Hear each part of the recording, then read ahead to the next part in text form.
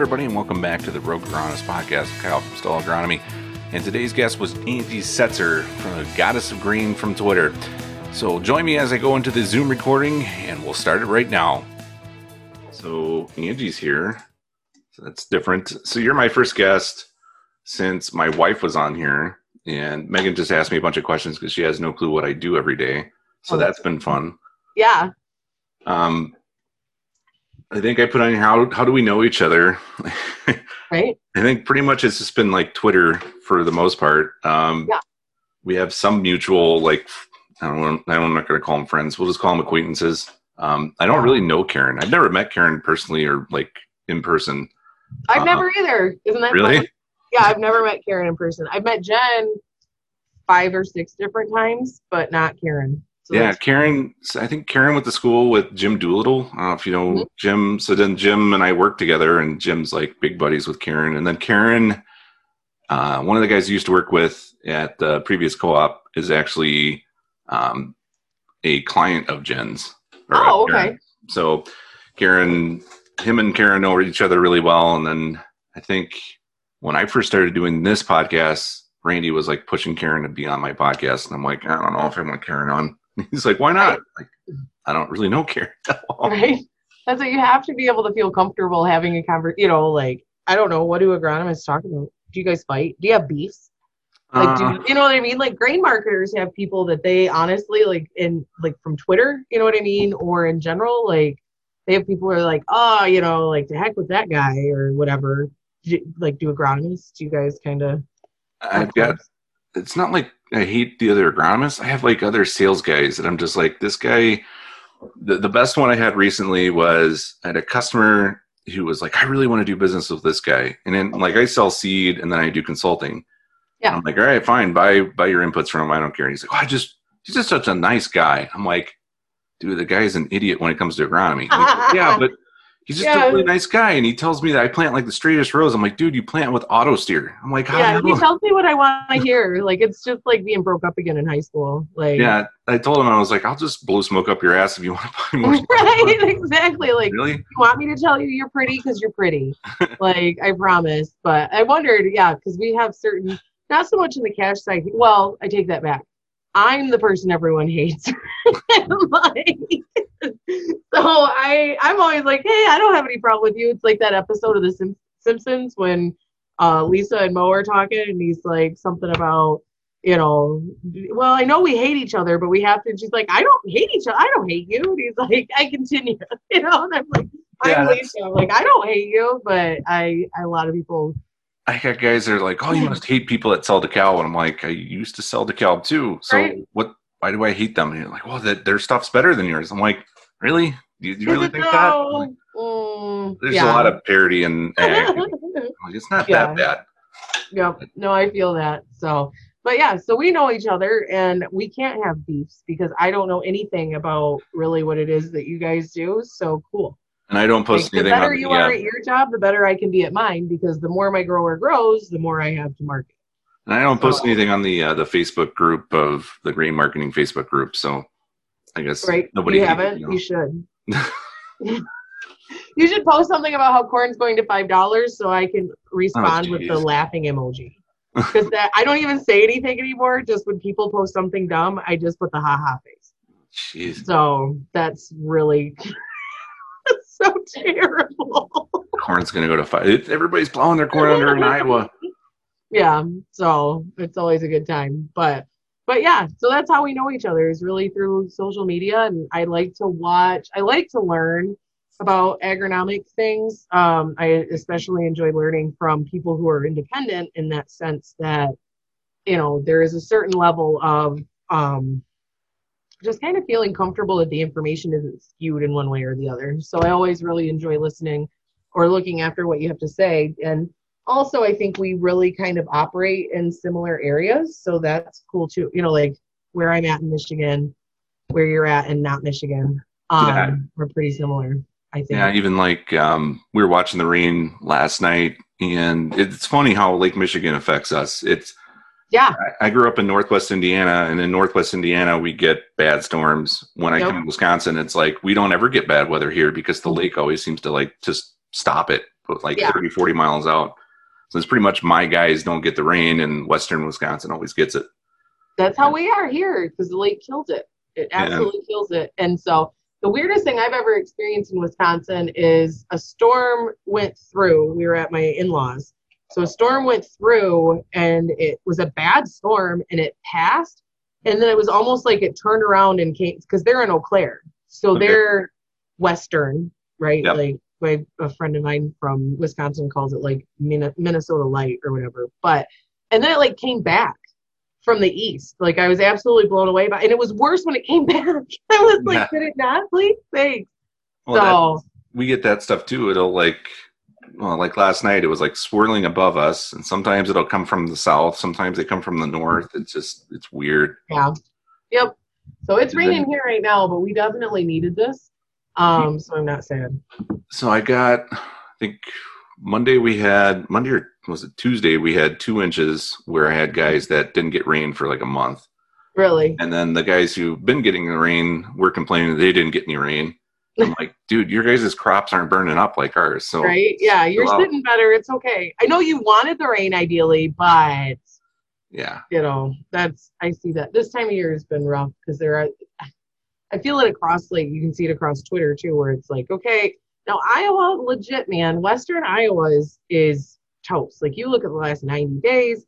I'm not saying the crop necessarily, but there's not any way that they could produce a record crop with how dry they've been. Because I just put it into perspective of how dry we've been. And we're only like yellow on the drought monitor. They're red, and so they do have a significant amount more subsoil. But so I always try to put it like into the perspective of that. Like we're dry, but we're not that dry. You know what I mean? Yeah. Like I guess count your blessings or whatever. I had guys that want to go out to Iowa and look, and they're like, oh, I better get out there really quick.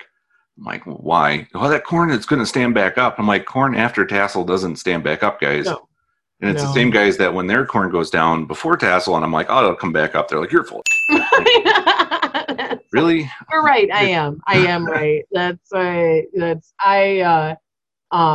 Yeah, I mean what's down's down out there. I don't know. I mean, I don't know what it looks like overall. I think the drought has more of an impact than the derecho. I just think it's unfortunate on both sides. But I think everyone losing their mind and thinking we lose billions of bushels worth of production or something like that, take a step back, be careful with getting too cranked up about something and but Our local ethanol plant closed in April, and they're not predicting to be back open until January.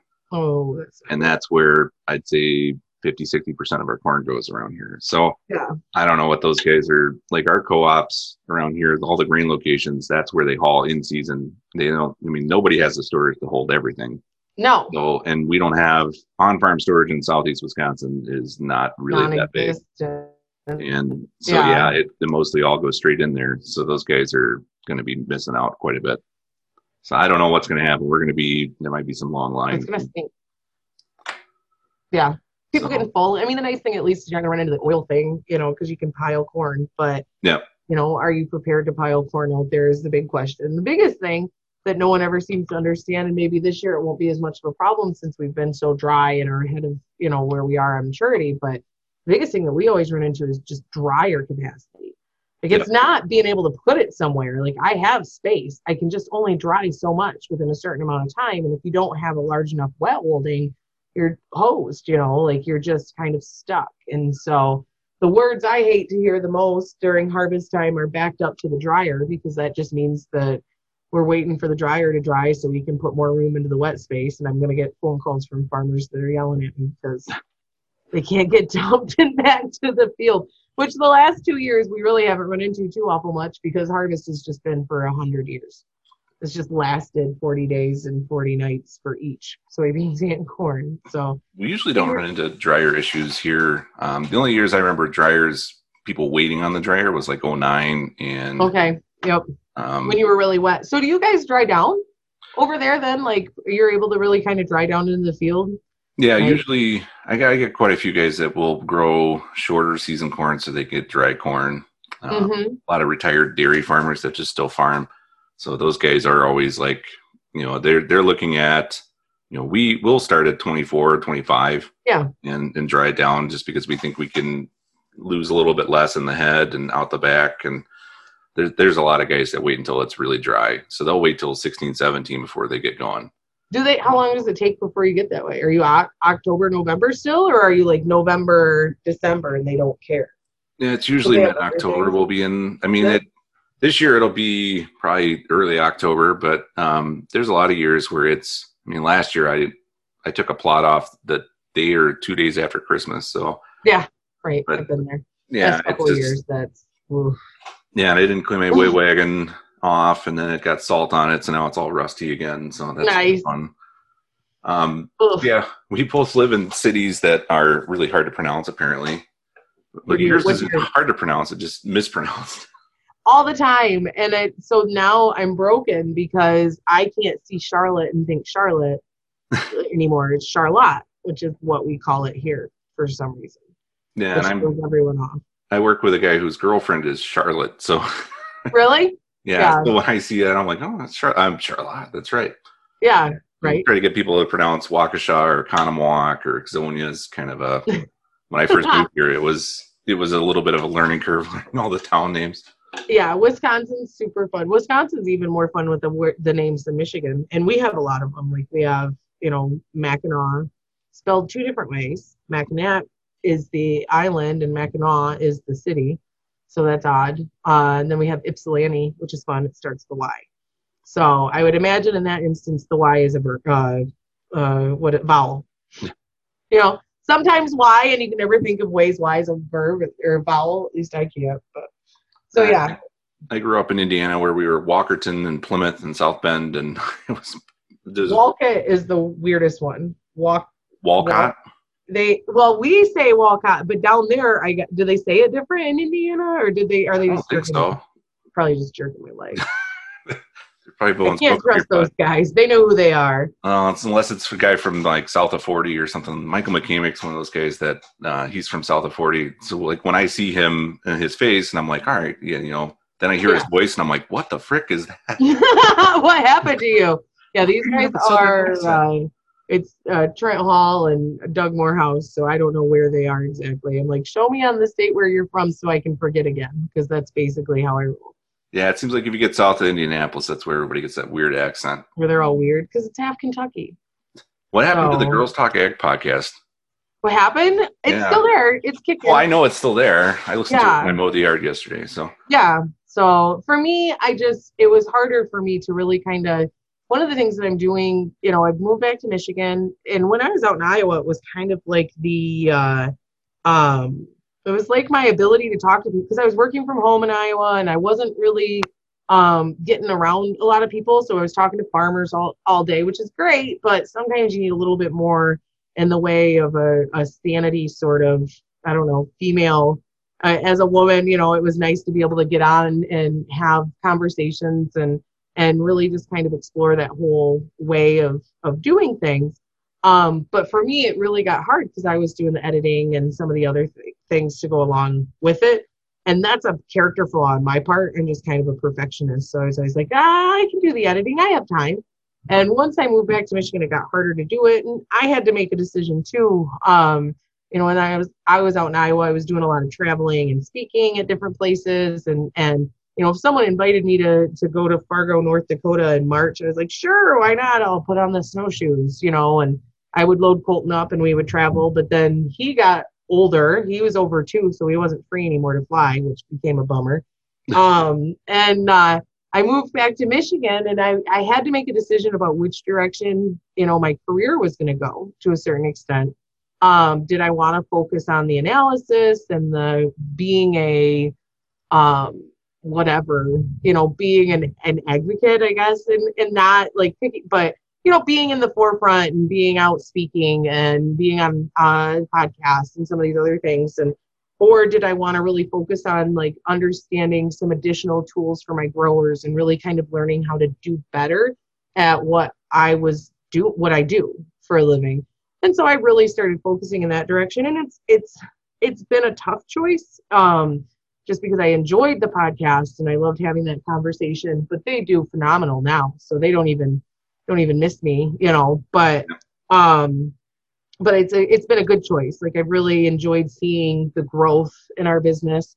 You know, I've added two new people to the fold here over the last year, three actually, because we hired an accounting assistant in August. So, you know, we've added three new folks and are working to try to continue to grow. And so it's been, like I said, it was a tough decision, you know. It was a tough Well, decision, but it was a good one. yeah, and I had to do something like that last year. So when I quit the co-op, I was going to be like a 50% full-time farmer and 50% like seed sales and the other stuff I do. Um, and then I think it was like the end of last summer, I started basically picking up a bunch of consulting business. And it was like, oh, I'm like, I'm going to really be busy as heck. And I literally had to make the same kind of deal. I was like, all right, it's either I Yeah. farm or I just have my own business. And I'm like, yeah, I'll help you as much as I can, but I'm like, I can't do this and do my other stuff. Yeah. And he was okay with it. And then this spring, first day of planting, I'm there helping him get ready to go. Falls off we were loading up the starter trailer for, we have like a trailer, like a drop deck trailer. We put seed Hmm. and the starter on. And I'm literally hooking up the hose and I turn over and he reaches down to pick something up and takes a tumble off the Oh, trailer, breaks his wrist, oh first day of man. planting. And I'm like, Yeah. oh, great. And, and he's the guy that plants. Yeah. So then, yeah, here I am planting corn for the first time ever in my life. So I've heard After about saying how, you don't want to, isn't it amazing how the yeah, universe can work? yeah. And it's been, I had to do so much for him this spring and then try to do all my own stuff. And, and then pretty much all summer he's been like, yeah, the home farm is where you planted. So of course I had to plant right outside of his window. First time I ever planted on my own. And he's like, oh, the rows aren't perfect. And I'm like, Ah, you know that's going to drop yield by at least 52%. yeah, that's, Studies from Purdue have shown that non-straight rows just absolutely, you might as well just disc it under. Once it comes up and it's not straight, you might as well just give up. I've Light the got field on fire. I've got a blog post I'm working on and it's about the pursuit of perfection. And I'm like, it's just, that's the little stuff like that. The crooked rows or Yeah. guys that'll, I work with different people. If there's like 10 weeds in the guy's field, they're like, what happened? What do you guys do? And I'm like, who cares? Did he get hit by a car before he could spray? Like, obviously, that's the only like manageable excuse. Yeah, it's always like the neighbors call and everybody, what's going on with this guy's corn? I'm like, dude, Yeah. just mind your own Stop. business. Yeah, and yeah, I think pursuit of perfection is huge. I understand it's more of a human nature thing than just an agriculture thing, but you almost feel to a certain extent, it goes back to that whole conversation about showing emotion as a big tough farmer guy and some of these other things. And like there was an expectation, or there still is an expectation of perfection in a lot of our families and Yep. things that. And so I feel that way in marketing. Like I see it in marketing. Like I can't sell at 9.25 and have it go to 9.50, even if 75% of my beans are unpriced on the way up to 9.50. Because if I had that 9.25 sale, then I didn't nail it. It's not perfect. I made this horrible glaring error. Everyone's gonna know. I might as well wear a scarlet letter. You know what I mean? And it's almost like the same sort of principle where, oh my goodness, my rows are a little uncrooked and oh, I didn't nail the high on the market side. So I might as well just get under, give up, start over for next year. This year's a loss. Like get a mulligan. So I used to work at one of the co-ops I had, the grain location was actually where my territory is. Yeah. And I'd help dump grain in fall and, I'd run the scale and stuff too. And there was one guy always came in and he'd have we'd ask him like, hey Martin, what's your beans running? Oh, like 55, like, okay. Yeah. And the next guy comes back in and it always happened. The guy would come in front of him and be like, oh man, did you hear what he's getting? He's getting like 75 bushel soybeans. And I'm like, he told us 55. And he's like, right? Oh yeah, that's what he's telling everybody. And pretty much what happens is he goes around and he goes, well, what are you getting? And the guy will say 60. He's like, oh, I'm getting 65. He just always right. Everybody. Yeah, the one upper. Everyone knows a one upper. I don't know what I'm doing wrong. Martin's beans are yielding 75 bushel. Like, it's like they never catch on. You're like, no, they're not. No. So you want to talk about mergers? Sure. I think literally I think I sent you something talking about that, and then the next day, I can't remember which grain merger happened that you were like, I didn't even know about this. Yeah, yeah. Here in Michigan, Yeah. Cirrus Co-op and Co-Alliance put together like this thing and took You didn't hear about that? I over. heard about that like a week ago. I know.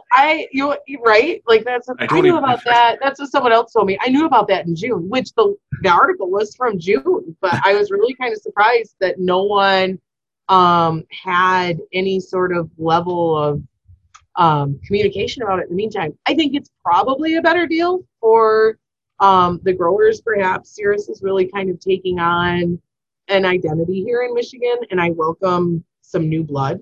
Yeah. I don't know if you're supposed to say that or not, but in this today's day and age, it doesn't feel like we get new businesses coming in. It feels like the old business, going into that merger sort of conversation, right? Like, Yep. We don't really get to see someone come in and try their hand in the state that hasn't before. So Cirrus is good. They're from Indiana. A lot of my customers are freaking out because they think it's the land holding group, and I'm like, it's not. Two different things. Both being named after the goddess of grain, though. Yep. What are you gonna do? But I think, yeah, I didn't even know that was coming. But it was also Cirrus and Co-Alliance, I guess. And so that's the interesting part is you have two co-ops that are independent, I believe, because you're Indiana and they're Indiana co-ops. So you probably know more about the two of them than Yeah, I you actually, have been Indiana anyway. I think I interviewed for an internship with Co-Alliance, and I can't remember if they were Co-Alliance then. I don't even remember. I remember meeting with like the CFO or whatever the heck it was. Yeah. And I was just like, what do you want me to do? And they're like, oh yeah, your internship will be like cleaning trucks and driving trucks. And I'm like, yeah, no thanks. Like I don't really want to be a Right? glorified golfer all summer. Yeah, exactly. Yeah, But it sounds like fun, but nah. yeah, I don't really want to be somebody's B word pretty much all summer. So Yeah, I can do that on my own for my own business, which is exactly what yeah. it feels Well, like and then now. I think I took an internship with FS, and I was the seed sales intern for like 2 states. So it Yeah. was, yeah, I was driving around with my own truck and looking Oh, at it was plots. way better. Yeah. I guess that So, goes back to the story of what are you using your interns for? yep. Like I got really in trouble one time because to me, like having an intern come in now would be, um, they'd be sitting next to me, they'd be doing, making phone calls, asking questions, learning the ins and outs of the job. It wouldn't be like, oh, they're filing paper, they're doing this.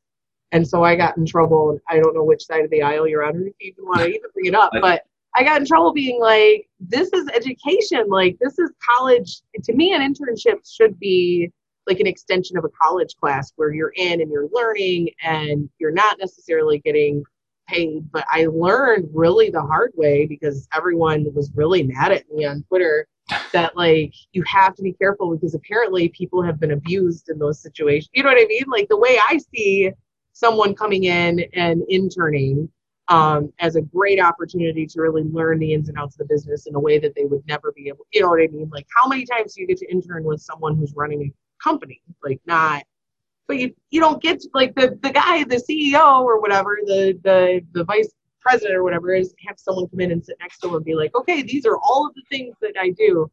So I guess my idea of an intern was different, and I got in trouble because I was like, free interns for everyone, and they're like, no. So I learned Yeah, a valuable lesson that day. I worked with guys that their interns were pretty much glorified seed post pounders, and Yeah, that's not fair. That you should be paid for. Like yeah, that's just taking advantage of an indentured servant. Like yeah, that's not learning. my, well, typically for me, they would give me the intern for like a day or two a week. The Mm-hmm. last job I had, and mine was walking fields with me, going to see growers. Just Yeah, we taught them a lot of stuff, but yeah, I just don't get the internships where they're just like they're pounding posts and just doing grunt work and cleaning yeah. trucks, and yeah, I don't get that. That's not fair. That's not an intern. That's not an internship. That's just hiring someone that you can't pay. You're convincing someone it's an abusive relationship. You're like, no, everyone's like this. I promise. And they're like, well, it doesn't seem like it should be. And like that's just horrible. But I learned, like I said. But so back to the mergers. Yeah, I was gonna say, I am amazed. So you've got a fun list. Like, tell Yep. me on your side of the business, the agronomy mergers are very obvious, I think, to everyone, right? Yeah, so like the nutrient one was a big deal for agronomy. I don't think so. In Wisconsin, we have like two nutrient locations, which is Hmm. weird to a lot of people. There's not very many here. I think there's one in Janesville by us, and then one in DeForest, and I think there's a few up north. But in our area, there's hardly any. But nutrient controls, like Potash Corp controls like most Hmm. a big chunk of the potash market. Agrium, the former Agrium, they made like I don't know how much of the nitrogen for the United States, but or for the North America, it was quite a bit. Yeah. And those guys can sell stuff to farmers pretty much what they can sell to the co-ops for. So Yeah. kind Yeah. of They like, don't want the co-op involved, yeah, to be yeah. And honest. I've got guys that just don't, I don't think understand. I don't think it's a bad thing, but it's not, I don't know. Potash Corp is one of those companies that we deal with that, if the potash price is down, they're just like, well, we're going to shut down for maintenance for a week. Yeah. It's like And oil. It's like the oil, they just shut it off yeah, in order to raise the price. yeah. And that Yeah. seems to be happening every once in a while with them. Or Mosaic controls quite a bit of the phosphorus market, and they'll be like, we don't like the phosphorus price in the United States. We're going to take next month's production and ship it to India. Yeah. And, we're going to set the market there. And then, yeah, it's been interesting. It's a more of a world market. I always talk about that on the grain side with guys. When I first started up here, I'd have guys that'd be like, well, yeah, the corn's really bad this year. Why isn't the price higher? I'm like, yeah, Right. well, it's really good in Iowa and Indiana and Illinois, but Yeah. that doesn't matter. And then now it's getting to the point where it's like, it's really good in Brazil. And Yeah. it's just Yeah. kind of hard for guys to understand that that could happen. So we're in But such a different world. Yeah. And ours nutrient taking on CPS was what was big here yeah, okay. in Michigan when that happened because it changed everything. And we're I'm speaking completely out of turn, but we're an independent agronomic, full service agronomic retailer here. So it's definitely been something that I've been exposed to like 1,000 feet away. You know what I mean? Like I'm not Sure. running into it, but I know it's been something that's created because we have a former CPS plant to the north that's now Nutrien. And the way they do business now versus when they were CPS is kind of two very different things. And they're much more aggressive, Yep. and they're allowed to be aggressive because they control the entire, you know what I mean? Like it's David and Goliath. Like you're basically trying to outguess them who has full control of everything that they're doing when it comes to being competitive on price. Yeah, and I actually interviewed with one of the national retailers, similar to Nutrien, a few years ago, and they're basically like, if your sales go down 1 year, you're fired. Yeah. I was like, yeah, no thanks, see you later. And Right, exactly. but those guys are going to be really aggressive just Mm-hmm. because those guys are like, if they They don't have to be. Their perform, they're life gone. depends on it. Yeah. Yeah. So yeah, it's I don't know. Even It's a like mess. our local co-ops, we have United Co-op around here, which is a big Mm-hmm. co-op Yeah. now. When I first started here, I think there were like 10 or 12 locations. Mm-hmm. And then they've been merging. I think they're buying out quite a few smaller Merging co-ops. is like merging in the way that like the blob merges with whatever it runs over, right? Like that's Yeah, and they've uh been. I mean, it just seems like every year they get like two or three more, and huh. they're big, and Hmm. they offer like these insane patronage refunds, and Yeah. it's really kind of weird how they do business. I worked at they're two competitors, biggest competitors in the state. That was where I worked. Hmm. We can never figure it out, and it's just yeah, they're getting bigger and bigger. But then the one of the co-ops I used to work with is now merging with another co-op, and it's just I don't know if it's a good thing or a bad thing for guys. I had a lot of people that always ask me when I worked at the co-op, they're like, "Was this good for us?" And when you're the co-op guy, you're like, "Oh yeah, that's gonna be Yeah, great." it's the best. Thank God for this. Yeah, I get that. One of them's got like a website totally devoted to this merger, and it's like, "This is the best thing ever. You guys Yeah. will just love this. This is gonna be so good for us." Right. Here's your Kool-Aid. Yeah, and that Take a sip. so the company I used to work for, they so they brought in a new CEO the year I quit. So like 3-4 months before I quit. Then that September, they let go a bunch of people, which Randy was one of those people. And then it just seems like every 3 to 6 months they're letting more and more people go. And they're not even rehiring people. They're Oh, basically no. not No, filling that's the positions. new thing right now. Yeah, is that you just ask more of the people that you keep because they should be so grateful that you kept them. Yeah, pretty much. And then those people are looking for other jobs like crazy. And it's Yeah. just been, I got a call from somebody this spring asking me what the hell's going on. And this wasn't, it wasn't a, we'll just say it was a national media company. Well, I won't Yeah. say who it was. It was kind of off Right. the record. But the editor actually called me and she's like, "What's going on?" And I'm like, "Yeah." Right. Like, No why comment. is, yeah, and then they're noticing more people like me going out on our own and doing our own thing. And they're like, and you're providing services. There's a lot more people doing that. Why is that? I'm like, I think a lot of these co-ops are kind of cutting the fat, but when they do that, they're kind of Better asking so service. much of these guys, they just can't keep up with service. Mhm. Even my first job in Wisconsin, the guy who has that now has 2 territories, what used to be 2 territories, Yeah. and he doesn't scout fields like I used to. He doesn't get or keep on top And of he's stuff. probably drowning. He's drinking out of a fire hose, like, Yeah, and a lot of his customers call me and ask me to look at fields, and I'm like, yeah, well, at some point you're going to have to buy stuff from me I was because, gonna say, guess what? It ain't free. That's yeah, what, at some point this is going to get too much.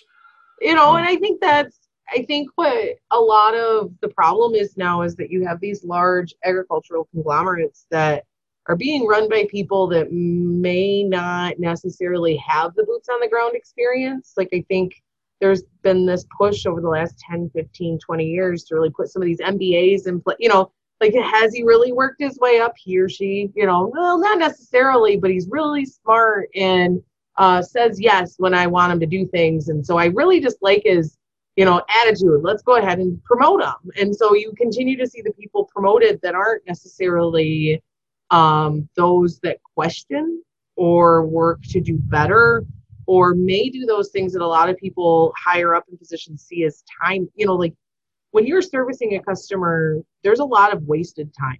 Like, Yeah, we can lie to ourselves and say that there's not, but if you, what I like, if you really were, and when I say wasted time, I don't mean like throw it in the trash, it's worthless. I just mean it's not when you're properly servicing a customer. I don't just call them, tell them a price, and have them sell. You know what I mean? It's how many acres do you have? Where are you sitting? What do you need to try to accomplish? And we may take 45 minutes on a phone call that results in nothing yeah, but target orders or something like that. And on the outside looking in, that's a waste of time, right? Because I didn't get 10,000, 15, 20, 100,000 bushels bought at that time. You didn't get, whatever sold at that time. And so these big co-ops that are cutting these people, they're really pushing to remove that, because you have to get that volume. But to get volume or to really service a customer, you can't do the things that these people are asking their employees to do and yeah. keep a farmer happy. I think you're losing a lot of the personal touch. So there's Yeah. the one co-op. When I was leaving, they were implementing Salesforce, and they're like, "You have to put every call in Salesforce." I'm like, "What does it matter?" And so they're just, I'd be fired within the second day. oh, Like, they. you didn't put And anything into Salesforce, you're I fired. I talked to one of the guys a couple months ago, which is funny because he was like, I might get fired, and he got fired the Right? next day. But I was like, how's Salesforce going? He's like, oh, every day we got to put our calls in, and I spend 2 hours putting all my sales calls into Salesforce. I'm like, what does that do for them? And he's like, well, they can look and see what I do. Like, Yeah. how is this helping you guys do your job? All it's doing is allowing you to be replaceable. Yeah, pretty much. I mean, really, let's be honest. Yeah. Like, it's turning you into a drone. Now, I get an argument for wanting to know in case someone steps in. You know what I mean? Like, if something happens, of course, it'd be great that everyone here would know exactly what they needed to do with my customers. I But think that's the guise that they're using is like, yeah, it's so that we can help you if something happens or yeah. yeah. So If that it we were can me, help I'd be putting in ourselves like if we feel that birthdays wrong and right? Yeah. And so if we feel you step out of line, and maybe I just have a bad attitude to a certain extent because I've been so independent for so long. I mean, I'm really one of those special people that I'm not a layer in an onion. I'm still a small business that everyone expected to, die 5 or 6, 7 years ago, and I'm too stupid to give up. You know what I mean? So we just keep fighting and making more people mad and stuff like that. But I see when I try to bring people in, or when I have conversations with other people, in different aspects of the market or in the industry, like you can tell who's had self thought removed, or independent thinking, the ability to question. I don't know. I don't know if that's even what you wanted to get into, but as you merge and become larger, to me, I think that we form this real risk of running into just group thought for everything, and not necessarily having someone that questions, the status quo to a certain extent. Yeah, and I just don't. I don't getting really, really big, and they're always talking about economies of scale for us. Yeah. The one was really big on like a central dispatch, and now they're all trying to do central dispatch, which is getting kind of nuts. Central dispatch is just, to me, doesn't work perfectly. I know one of them built like this big fertilizer facility, and their whole goal is that you call in, 12 hours before you need fertilizer, tell them where and when, and then they just show up and drop it off. And I'm like, you know how farmers work? I'm like, yeah, I've worked with farmers forever. You don't just assume that 12 hours from now they're going to be ready for it. Yeah. And you'd show up and they'll be like, oh, well, I was being kind of optimistic. I only need 100 acres of that now, not 300 acres. Yeah. And then here you're sitting with a truckload of blank and you can't get rid of it. And it's just going to make potentially even more headaches for guys. So, yeah. No, I think that, like I said, I think that leaves openings for people like you or I, but like you said, like, yeah, I'll come out and scout your fields. Yeah, I'll do all kinds of stuff. But I'm not free. My time has value. yeah. And I think that's important for farmers to recognize. And I think that's one of the struggles that I always try to introduce into the conversation on Twitter. Because my goal on Twitter is never to really kind of pee in someone's Cheerios, but I do like to kind of push some of the way they might be thinking or what's been traditional, and so a lot of times I think we all assume that our time really doesn't have value. Like time has no it's just all intrinsic. It's not obvious. You know what I mean? Yep. At the end of the day, no one bills you for the 20 minutes you wasted or whatever, and so I think it's important for farmers to recognize too, in this business, like, I'll get people all the time that want to call and chat for 40 some minutes or so, which is all well and good, but then they won't sell to me. They'll use whatever information they got and sell it to someone else, which I don't expect everyone to sell 100% of everything to me, because sometimes I can't compete, and I get that part.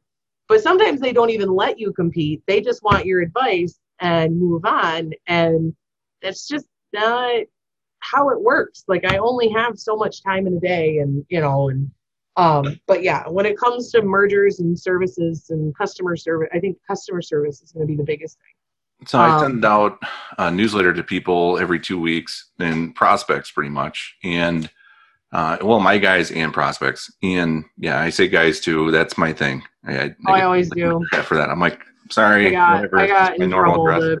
The producer on Market to Market the first time I was on, was like, you can't. So I say folks, and that makes me feel like a politician. But I guess. But anyway, so I sent out this newsletter, and I got people that like said that they're like, I don't want to call you because if I call you, then you're going to charge me. I'm like, how do you think I'm going to get new business if you don't call me and I come and look at a few fields and we get to know each other?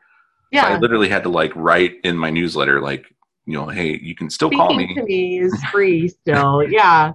Like but if you start to take advantage, you know what I mean? Like, if we get to know each other and it's beyond that, and you've become, it's become to the point where you trust me and you want me to give you advice, I would feel it important that you respect that I should have the ability to make, like, we all need to feed our families, Yep.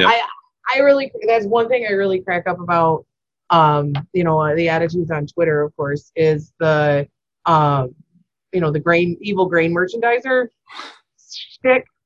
Like, I'm just supposed to be here and be happy with like $9 an hour doing something that, most people don't really want to do with the crop that they grow. Like I have to figure out how to market this stuff too, like it's not just buy low, sell high. If it were that easy, then everyone would do it.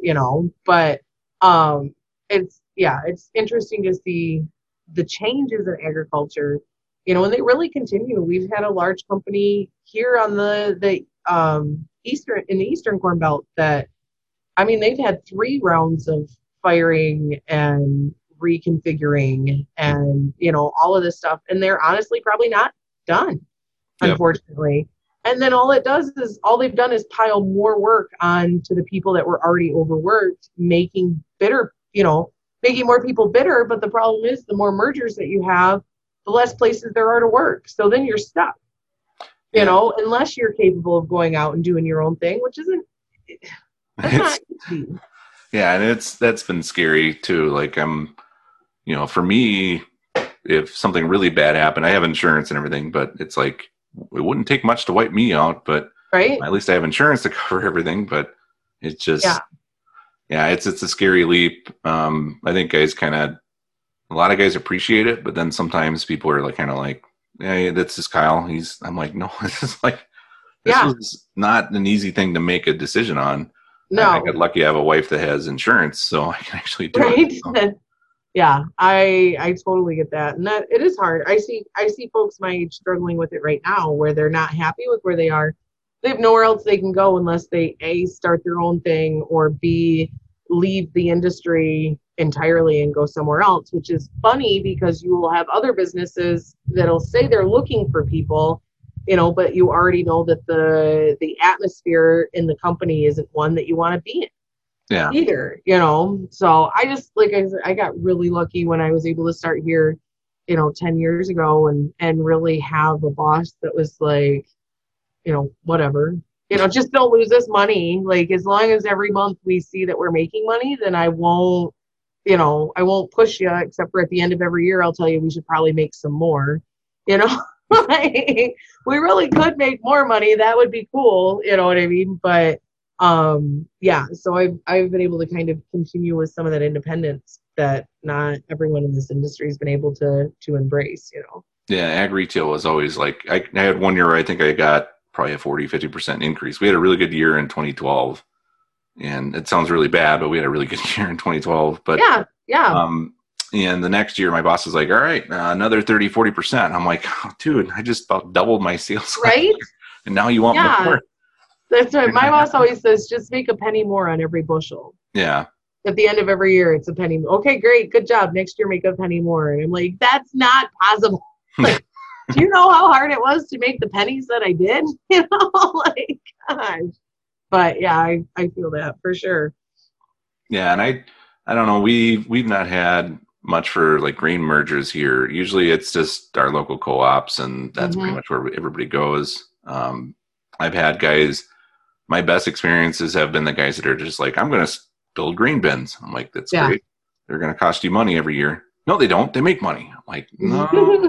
They're as close to a money tree as you can get. My favorite was I had a guy core a bin for the first time he's ever cored a bin. And he calls me and he's like, you guys stiff me big time. What the frick is this crap? And I'm like, you cored a bin. That's going to have a lot of fines. And, that's the way it is. There's a reason it's called the core. Yeah. That's why and you could see it when we were out there in Wisconsin, you could see the difference in the on-farm storage. And, that's part of my gig, is I want farmers to grow more bins, because that's really my bread and butter, is to help the farmer with bins understand how to use them to make money. Like you said, it's not a money guarantee. Like, believe me, I've seen a lot of people, and it's getting better, I think, as more education is put out there. But, the idea that, well, if I just put it in at harvest time, I don't really have to manage it. I just open it like a piggy bank. You know what I mean? Like, when I need some cash, I'll just ship some bushels. Who cares what happens? We'll figure it out. And it's like, well, you're leaving. Like, I've seen people, leave 15, 20, 30, 40 cents just because they've always done it one way, and they don't really want to spend a whole lot of time learning the other way. And, from a grain standpoint here, the biggest mergers that you're seeing are generally quiet ones. Like, you are seeing like United Co-op buying in, and like you'll see like a group like Growmark buy or take part in an acquisition or something like that. And then of course you have like Costco getting involved in certain businesses, and you have Bunge, and you have some of these relationships and major grain handlers that it's not someone buying someone outright. It's more now they're working together. You know what I mean? Yep. And it's almost good and bad. It's good in the sense that it increases infrastructure and market availability because it makes them more comfortable to be able to maybe sell into a bigger market than what they were. Some of these export numbers that we've seen lately, wouldn't necessarily be possible if we didn't have some of these groups working together to have large export terminals or something like that. But at the same time, I don't know, it goes back, like we said, the service thing, like you get bigger and bigger and bigger in grain. And then these businesses are really just teaching younger kids how to originate, but they're not teaching them why they're doing the things that they should be doing from a marketing standpoint. And to me, honestly, how do you properly explain or teach or help a grower if you don't know why you're doing it yourself? Like you're just doing it because someone told you that you should. And so I feel that there's a big hole to a certain extent in some of that education that some of these folks are getting now. Yeah, and it's like in agronomy, to us, there's more and more apps, and literally, like right now, there's a couple different apps where you can just take a picture of a weed and it tells you what it is, or disease, or anything else. And it's like these kids are never going to learn, to kind of understand why it's there. It's just going to be like, all right, you have this, we'll just spray it with this because that's what this thing says.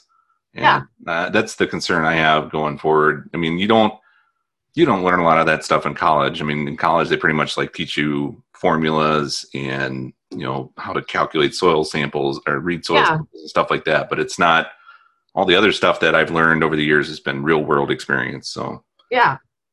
And I think that's more important than anything. For me, my biggest learning experiences have been, I've lost a lot of money doing stuff. And then I have to try to CYA, and get it back and then not do it again. You know what I mean? Like my boss has always been one that he's like, all right, well, we learned our lesson, right? Like we have one opportunity to make one, this mistake, and just like in anything else in this business, like sometimes it might not feel like a mistake. You realize it's a mistake later, and then you're like, crap, like if I'd have known now what I did, but or if I didn't know then what I do now, sort of thing. But I mean, that happens to me literally all the time. Even this year, I learned. So the lessons this year were, so we planted corn in April this year because it was dry, and then it got really cold in May. We had low 20s a couple nights in May. So it took corn an extra couple weeks to come up. Normally, if corn's clean by V4, V5, so about a foot tall. We're good to go. And literally I'm scouting fields. I'm like, everything's clean. We're good. And it's still cool. And the corn's taking a while to canopy. All of a sudden the herbicide starts breaking and we had late season weed breaks. And man, now I know next time this ever happens again, I'm never going to do that. We're going to check corn later. And it's just the amazing part in this business though, is you'll catch it, you'll do that right, but something else will happen and you'll be like, son of a. Yeah. Oh yeah. And then you're like, how did I not see that coming? Well, and I spot check fields and I'm like, oh, they're good. And then, you come back a week later and you're like, now it's past herbicide label. Crap. Yeah. Now what do I do? Yeah. I feel that. I feel it on my side anyway. I don't see it necessarily on the agronomic side, of course. But, I think in agriculture in general, we just all experience every year is something new. Yep. That we've never seen before. Like history, what is it? History never repeats itself, but sometimes it rhymes. And that's like, put that on a cross stitch and a pillow on your couch. 2020 is one of those years though, where it's usually I can get a handle on stuff and I'm usually ahead of things. 2020 was like, one day I'm looking at a field, looks great. I literally had this happen. I looked at the field, everything's good. 2 days later, I have a neighbor call me and he's like, what happened to that guy's corn? It's all yellow. And I'm like, whatever, I just looked at it. Yeah. I go down, I'm like, holy crap, it went from being just fine to sulfur deficient in 2 days. How does this happen? Yeah. And then they don't get rain for a month, and then we put sulfur on and it can't go on the plants. So then for a month, I get phone calls. Why is that guy corn, or why is that guy's Right. corn still yellow? I'm like, ah, man. Fix it. Stop it. Stop letting it be yellow. Yeah. It just, No, I feel that. I feel it just like I said differently. Like right now with the market coming back up, like everyone, where we were at the beginning of this year, like what we were looking at when COVID hit was a nightmare, from a market price standpoint. No one knew what was going to happen. And as a risk manager, your job isn't to, well, I hope it'll turn around. Like you're not even supposed to use those words, and so you're sitting here like, okay, let's come up with a plan of how we protect ourselves, and you spend all of this time doing all of these things to make sure that if the market falls completely out of bed, we're not going broke. Like we're at least covering ourselves in a situation to where, put your helmet on sort of thing, and now here we are. The USDA did a historical cut to acreage in June. We never are this dry in August. Like we have the driest August on record, even though forecasts at the start of the month were for us not to be that dry. You know what I mean? And so you have this little rally here in August, and some of the smartest people I know in this market have been wrong. They feel like for so long, which is not necessarily the case. You know what I mean? But that's how they feel, and you're just so frustrated because you're like, well, I should have seen this coming, and it's like, really, you should have seen. Like you said with the sulfur deficiency, you know what I mean? Like, yeah, it's never happened that way before. Mother Nature's never worked that way before. She's not going to do that to you. It's the same thing on the market side. Like, how are you supposed to see a historical adjustment from the USDA? You're not. Like, you're just hoping they make a change, not, necessarily thinking that it'll happen. well, it's the same thing with the dairy guys. So I had guys that went from dumping milk and worrying about how they're going to make money this year to getting $24 per hundredweight, like highest prices they've seen in a year or two. And, those guys are going to do probably pretty decent. And then some of that CPAP money made its way to them and like all the other stuff. So these guys are doing really well now, or been really pretty decent.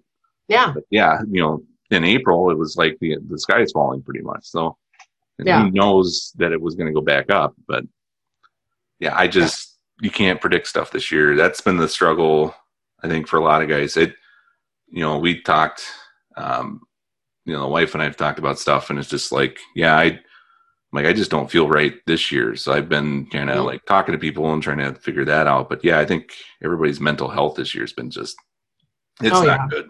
It's not good at all. And when you're struggling with mental health, one of the biggest things you want to do is try to control everything. And so it goes back to that whole, we go full circle to the perfectionism thing, and that is one of those things that we've really seen. This 2020 has been rough. I mean, the last couple of years have been rough. And, it just feels like anymore the weather is getting more difficult to pin down. The forecasts are getting harder to believe, and then you have some of these changes that you would never anticipate. So I get a lot of customers that come in and they're like, well, I didn't expect us to have a global pandemic. Really? Did anyone? You know what I mean? Like, well, and then I remember talking about it in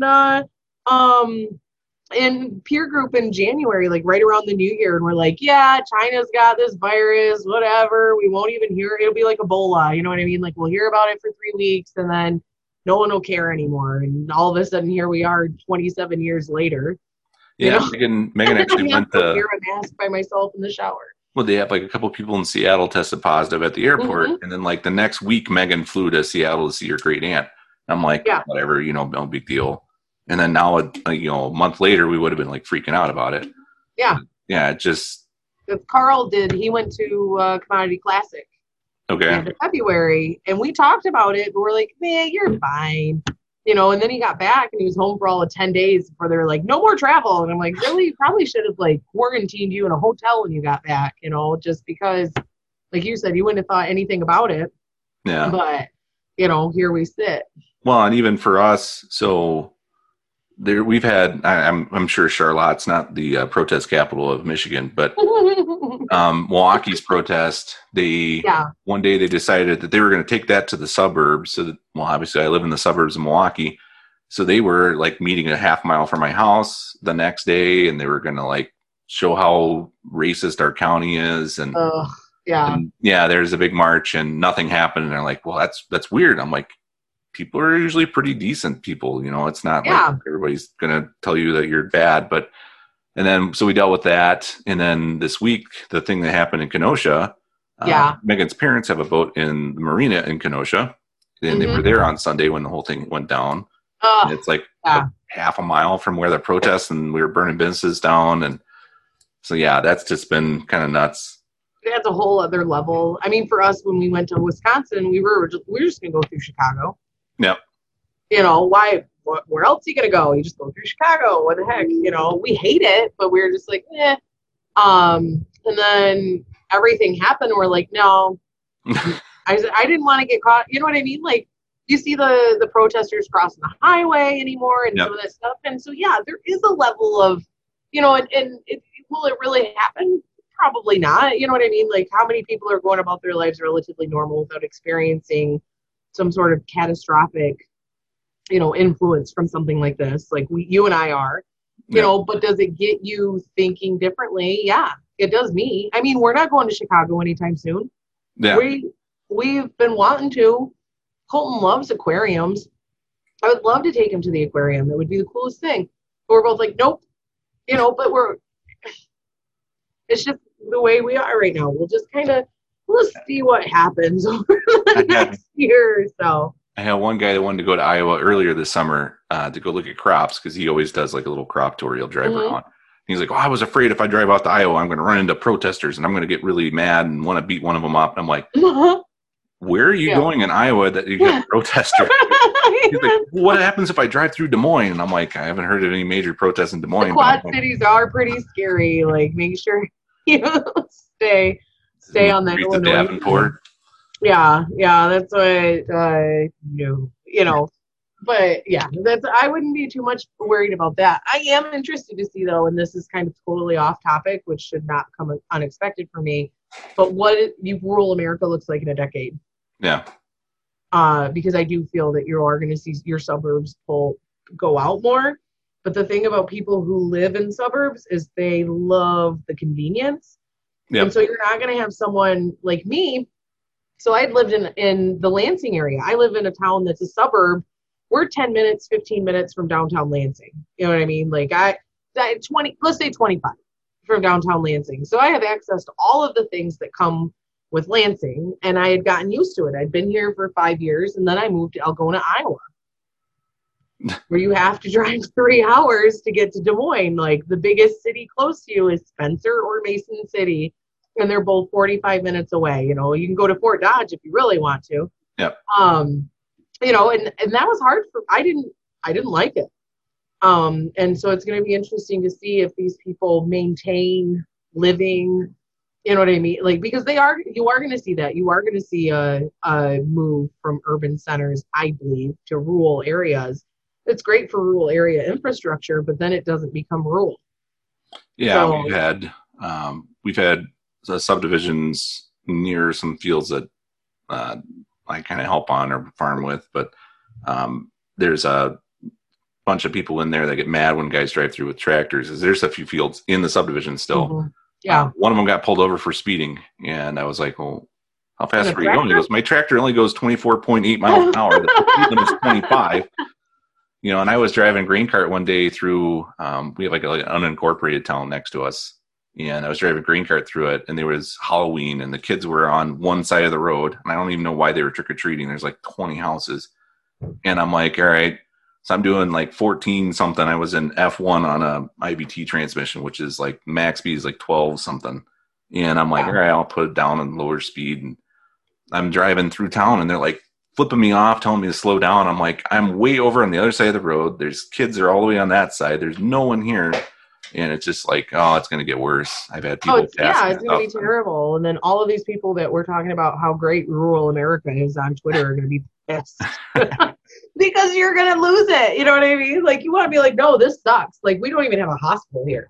Like, you can't break an arm. You got to go to urgent care, and the doctor's the vet on Fridays. You know what I mean? Like, you want to make sure that people don't want to go there. Have you ever seen that movie Doc Hollywood? That's how it is. Right. That's just it. Have you ever shopped at a Kmart? Well, do I have news for you? Come to Iowa, and that's all you get.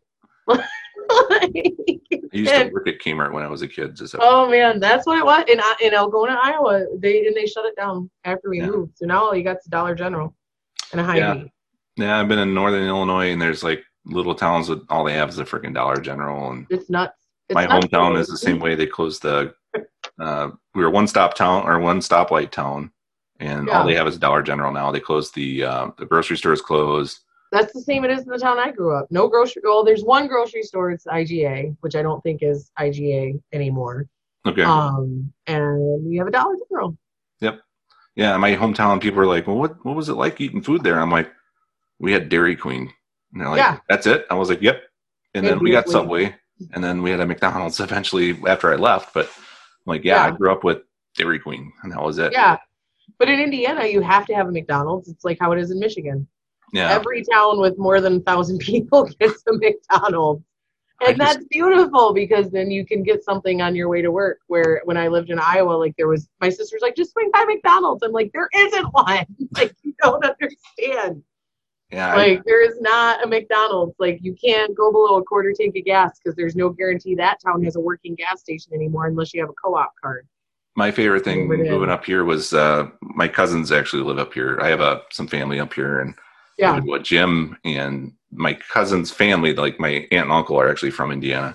And we go to their varsity high school basketball game, and it's like Nathan Hill High School, which is West Allis. It's a big suburb of Milwaukee. And I'm like, there's like 5,000 kids at this school, isn't there? And they're like, oh, there's like 2 or 3,000. I'm like, how many seats are in this gym? They're like 500. I'm like, my high school gym, a town of 2,000 people, had 1,800 seats in our gym. Right? Like, Yeah. you It's guys a are different weird. world. Yeah.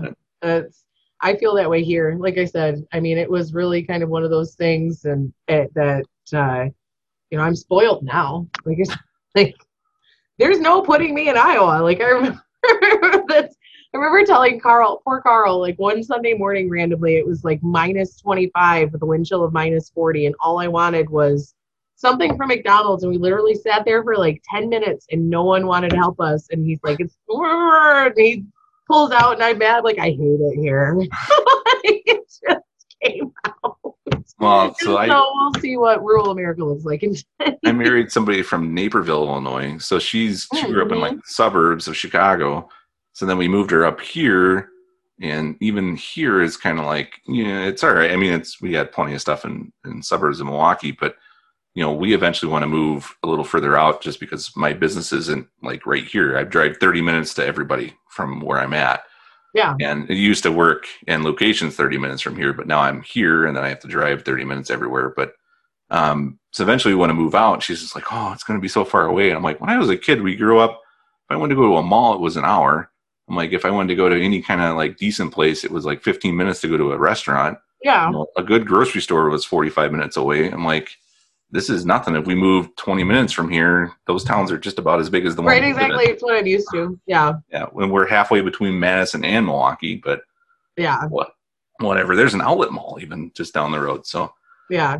That's what, like I said, I mean, I didn't understand the difference in here versus there until I was there. And so it'll be interesting to see, what level of, because it's not the people in Des Moines. Like Des Moines is a really nice town. At mhm. least it will be for the next 10 or 15 years, right? It's not those people that are moving out because people from rural Iowa are moving to Des Moines. Like that's why you can't even drive through Madrid anymore without it expanding. Um, it's the people from like, California. Where are they going to go when they leave? Are they going to stay? It's like, it'll be interesting. Like Texas is dealing with it, right? Texas has experienced a lot of that influx of people being like, wow, taxes are low. They're this, they're that. We got to go to Texas. And now they're there and they're voting for the same things that they were leaving. It's going to be really interesting to watch. Like everyone's always like, oh, 2020, and I even do it, 2020 is so crazy. 2020 is undefeated. Well, put on your helmets, man, because it's only going to get crazier. Yeah, I don't know what people are going to end up doing. I don't know what the future is going to hold. That's the scariest thing I think about this year has just been like, what's going to happen after this? Are we going to be wearing masks forever? Yeah. Is Joe Biden going to be president? And then we're going to have, an illegal mask mandate nationwide, which he can't even do, but, Yeah. it's all the way up to the states. But yeah, I just don't know what the future is going to hold for a lot of stuff. And I mean, like me calling on growers, I mean, obviously you're not driving around calling on guys all day, but I do. Yeah. And yeah, I got guys that are like afraid to tell me to wear a mask because they don't want me to get mad about it. And I'm like, you want me to wear a mask? It's fine. Just say something. Yeah, just tell me you want, that is the one nice thing I will say about the mandate is there's no question. You know what I mean? Like there's no, it's almost nice. Now there's a couple of places I go to that it is, because we're in Michigan, it is mandated. But like when I go to my chiropractor, they're just like, if you're cool, we're cool. You know what I mean? Like it feels like I'm back in college again. Like, well, we've got cool, I'm cool with it. But Quick Trip around here. If you walk into Quick Trip, they're not going to tell you to wear one. They have signs and everything, but they're afraid their employees are going to get like beat up if they tell you to. Yeah, which is ridiculous. Yeah, I just don't understand that either. It's just this should not be the world we live in. That's the part that I don't like. Yeah. I don't like the division. I hope we can figure out a way to fix that. Yeah. Like we can have differing opinions, whether it's market, like how we started with the beef. Like, do you guys have beefs? You know what I mean? But like, you have differing opinions, but you can learn a lot from other people. And I feel like right now we're losing that last part. Like, if you have a different opinion, obviously you're wrong. Like, God forbid, and that's what I was saying about on Twitter, where I'm like, I really like to try to question how people think. Like, I may put something out there that's not 100% even in line with my whole way of thinking, because it's not necessarily about me in that sense. You know what I mean? I just like to start the conversation. I'm also really bad about being like, here's the bomb I'm going to walk away from. I got something else. This morning and last night was a little bit bad. Even Chad stuff last night. Jeez. Oh, Chad stuff's in it. Yeah. That's when you're just like, you see it and you're like, sometimes it's just nicer not to. Well, and I've had a customer last year. We were talking about something, and we were talking about some farm policies and stuff. And I said something about it, and he just kind of like clams up, and I'm like, "What's going on?" He's like, "Well, I don't want to say much." I'm like, "What's going on?" Yeah. Well, I just don't agree with what Trump said about this. I'm like, "Cool." You don't have to feel bad about that. Yeah, like fine. He's like, "Well, if I disagree with Trump, people get mad." I'm like, "No, that's not really how it works." I'm like, he can be wrong too. It's fine. I'm like, the president isn't always right. But we are so divided anymore. It's like, if you don't support Black Lives Matter, you're racist. Yeah. But if you do support Black Lives Matter, you might actually still be a racist. Right. If you do support them, you're a rioter. Yeah. You know what I mean? Like, that's the problem. Where because obviously they're a terrorist group or something. You know what I mean? I can do. I grew up in like the white supremacist capital of Northwest Indiana, where the KKK had its like resurgence in the 20s. Oh yeah, look at Eau Claire, Wisconsin. Like there's a whole entire section in their little tiny museum that talks, because Wisconsin was a Confederate state. Okay. They didn't even put the Underground Railroad through Wisconsin. Yeah. Either. So welcome to. Isn't that crazy? But it's crazy. No, I don't know if you've ever been to La Crosse, Indiana, which is like the middle of freaking nowhere. But La Crosse had this bar, the Kruger Corner Club, KKK. And then Couts, Indiana, which is next door to La Crosse, had the Couts Coffee Cup, KKK. Oh my goodness. So my sister was talking to me last night, and she's like, "Well, there's a lot more white supremacists than you think." And I'm like, "Yeah, because that's where you live." I'm like, "Right, you live there, you see it." Yeah, that's like not the kid necessarily. That shot the protesters in Kenosha. I said he wasn't a white supremacist; he shot white people. Yeah, he just was misdirect. I don't. Yeah, the kids. Yeah, we're not going to get into that one too much. I think the kid screwed up by crossing state lines. And it's amazing though sometimes what we're seeing, and it all goes back to division and loss of human empathy. Yeah. I think, like forgetting that other people also have thoughts and emotions, and it's not black and white. I said that yesterday. There's no right answer. There's never a right answer, because human nature doesn't work that way. Yeah. What's right for me and you doesn't necessarily mean it's right for them, and vice versa. And so it's just unfortunate we live in a gray world, and some people want to view it as black and white. Not even talking about race, but so yeah. We should probably end the recording at some point here. Yeah. All right. Well, yeah, that's going to be it for that one. So that was nice to at least talk to you. I always talk about it in the peer group, and I'm like, I don't know what I bring to this because I just kind of sit here and watch sometimes. No, join in though. When I I mean, try to talk about stuff, I don't really know much about margins and puts and calls and some of the other stuff that everyone's talking about. Yeah. yeah, No, like I'm an agronomist. You got questions about roots? We can look at the roots. right. That's it. And I like to have the agronomic, like that's a lot of times why I'll ask Matt. So speak up too. Part of the reason that I ask Matt is because I know he spends so much time looking and traveling and he has that whole yield Yep. corn, whatever thing. And so, like, I'll ask Don a lot of the same questions because Don Stahl and he do the NGCA or whatever they all, and so they spend so much time looking at So different things. I got to meet Don at a meeting up here. Yeah. And I was wearing a stall agronomy hat. So You were? Oh, yeah, yeah, well, yeah. mine is not spelled the same, but when they But came it's over, they almost pronounced the same. Yeah, well, yeah. they have there's STALL, STULL, Yep. STOLL, STAHL. It just depended on who wrote it All the down and how they same. wrote it. So Yeah. he just It's like like a stares lawyer. at my hat the whole time. It's just like, That's just because Don's kind of awkward. Like he's the well, you nicest can tell. guy. Yeah, but he doesn't like that. He likes the what he gets to do, but Yeah, he's not big on the what comes with it, but yeah. it pays well. And so why wouldn't he, and he and I have had those conversations several different times, because a lot of times we've been at the same places Yeah. that and but I buy grain from him, and he and his dad's even nicer than he is, which is amazing. Okay. Like if you like Don, you would love Doug.